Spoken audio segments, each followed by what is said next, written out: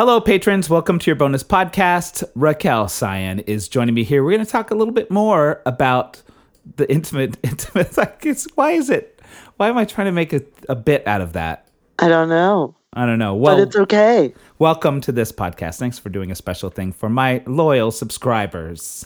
Oh. So before the last interview, you said something that I thought was really interesting, and that is that you don't consider yourself a singer. Right. So please discuss. Well, yeah, I love singing. I think I approach it more as an actor. I approach singing more as an actor. So for me, it's about storytelling. And yeah, I feel like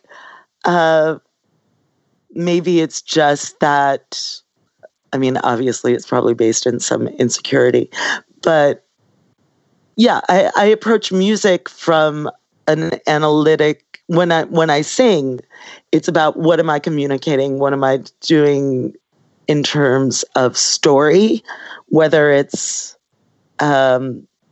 lyrically or just sonically. And maybe that is being a singer, but it feels more based in acting to me than singing. Then it feels more based in theater than music. Does that make sense? Yeah. I saw a performance one time when I was a student at University of Houston of the thing that's really telling about this moment is it was a woman who was teaching me voice. Can't remember her name. Can't remember anybody else that performed at this thing. Lots of great singers. It was a recital of her students. And one of the performers was this guy named Rutherford Cravens. He's Houston famous. Is he regular famous? Have you heard that name before? I've heard that name, but I don't know. Yeah, That's a great name. Yeah, and so he came out to sing. I was like, what? He's a singer? He sang Not a Day Goes by Stephen Sondheim. Mm-hmm. Cannot sing. Right. And it was the best performance I've ever seen. Like, it was so... Right. Because he acted the shit out of that song. And, like, he sang the notes, but it wasn't like... I shouldn't say he can't sing, because he sang. Like, and that's it. Like, teaching little kids has sort of taught me this, too. Like, and hearing adults refer to themselves like, oh, I can't carry a tune. They have all these judgments about themselves. I was like, no, you just did. You did it. Like, you're singing. Right. You're a singer. So there's a lot of judgment about what a singer is. But I think the same thing about myself. I'm like, I'm not really a singer, but I write these songs and I like to sing them. And I sing for my little kids. I teach I like that. I like it. Yeah. Yeah. And I love singing and it's funny because it's like I found many more opportunities singing than I have acting, and it's so strange. I'm like, oh, I guess I am this thing. I also have a very distinctive voice. I'm a cis woman, but I have this crazy low voice. So I think that in itself is interesting, and kind of amusing and kind of shocks people sometimes. Yeah. I just did this. It was so wonderful. We did the show in Philly, which was amazing. Philly has a week, or actually longer than a week. It's about 10 days, 11 days. Philly Loves Bowie week, because Philly does love Bowie and Bowie really loved Philly. And one of the culminating events is a big tribute night in a nice big venue, like 1,300 people, called A Night of Stardust. And I sang a couple songs, and one of them was Bring Me the Disco King. off of reality. And I did, I took some from one of his live versions where he does this crazy low note. And I was like, yeah, I'm going to do that note. I'm going to do that crazy low baritone note.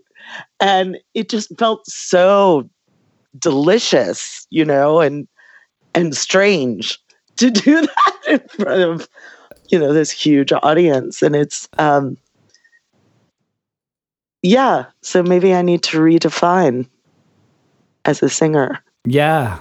I just love thinking about that type of stuff. And it's sort of what we were talking about in the main interview, the way that I think about this. If I'm telling myself, if I'm telling myself that I'm not a singer and there's a certain way, let me flip it.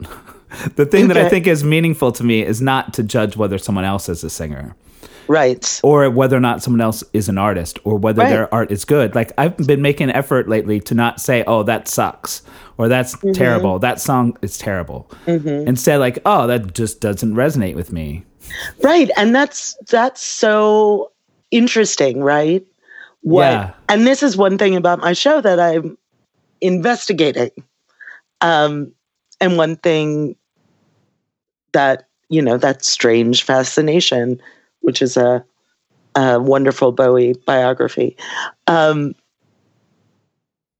how he keeps resonating for me, right? When other things fall away or other things don't even make an impression. It's that kind of Buddhist thing of attraction, aversion, neutrality. Like, why is it we love what we love? A lot of the singers I love are not, it's not about their vocal prowess, but more about the intention. Yeah, same. So, and I mean, Bowie never, for a long time, said he wasn't a very good singer. And he would say he, was a writer or a storyteller. I've been listening to the Dolly Parton America podcast. Have you listened to that? I haven't, and I can't remember if it was you that told me I should be watching it or someone else. Oh, not the one on Netflix. This is on NPR. Yeah, it's so I'm good. Subscribe right now. And she had a moment where she said how Porter Wagner used to make her watch their shows and analyze things. And she says, I never liked hearing my voice speaking or singing. It's so interesting. Yeah. Right? And her voice is astounding. It makes me feel better about being that way too. Right. Like, I have video from a bunch of my shows that I could be posting on social media, but I can't bear to look at it. Oh, I have a bunch that I have to look at and post, and it takes me a long time to get there. Yeah. Yeah. It's so interesting, right? That we want to be, there's this kind of choicelessness, I think, about being an artist or being a performer. I think Spalding Gray described it as an ontological condition. And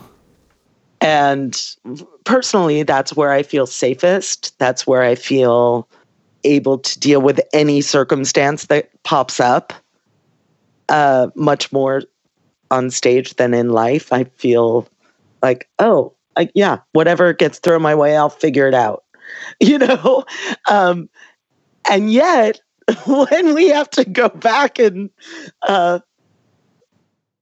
look at it from an outsider perspective or an audience perspective, or it's so difficult.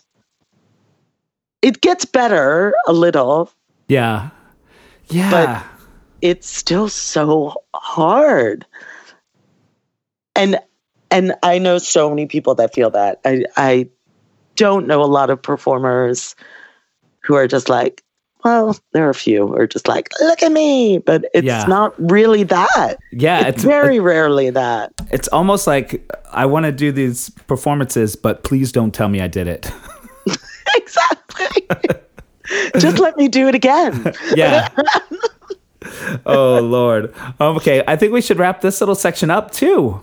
Yes, my love. It's been lovely talking to you, as so always. So lovely. And I'm going to make a point to see the show again and bring my boo. My boo. Okay. Okay. Oh, I'm so excited. Yay. All right. I'll talk to you soon. Okay, darling. Have a wonderful day. You too. I'll talk to you later. Bye. Okay. Bye-bye.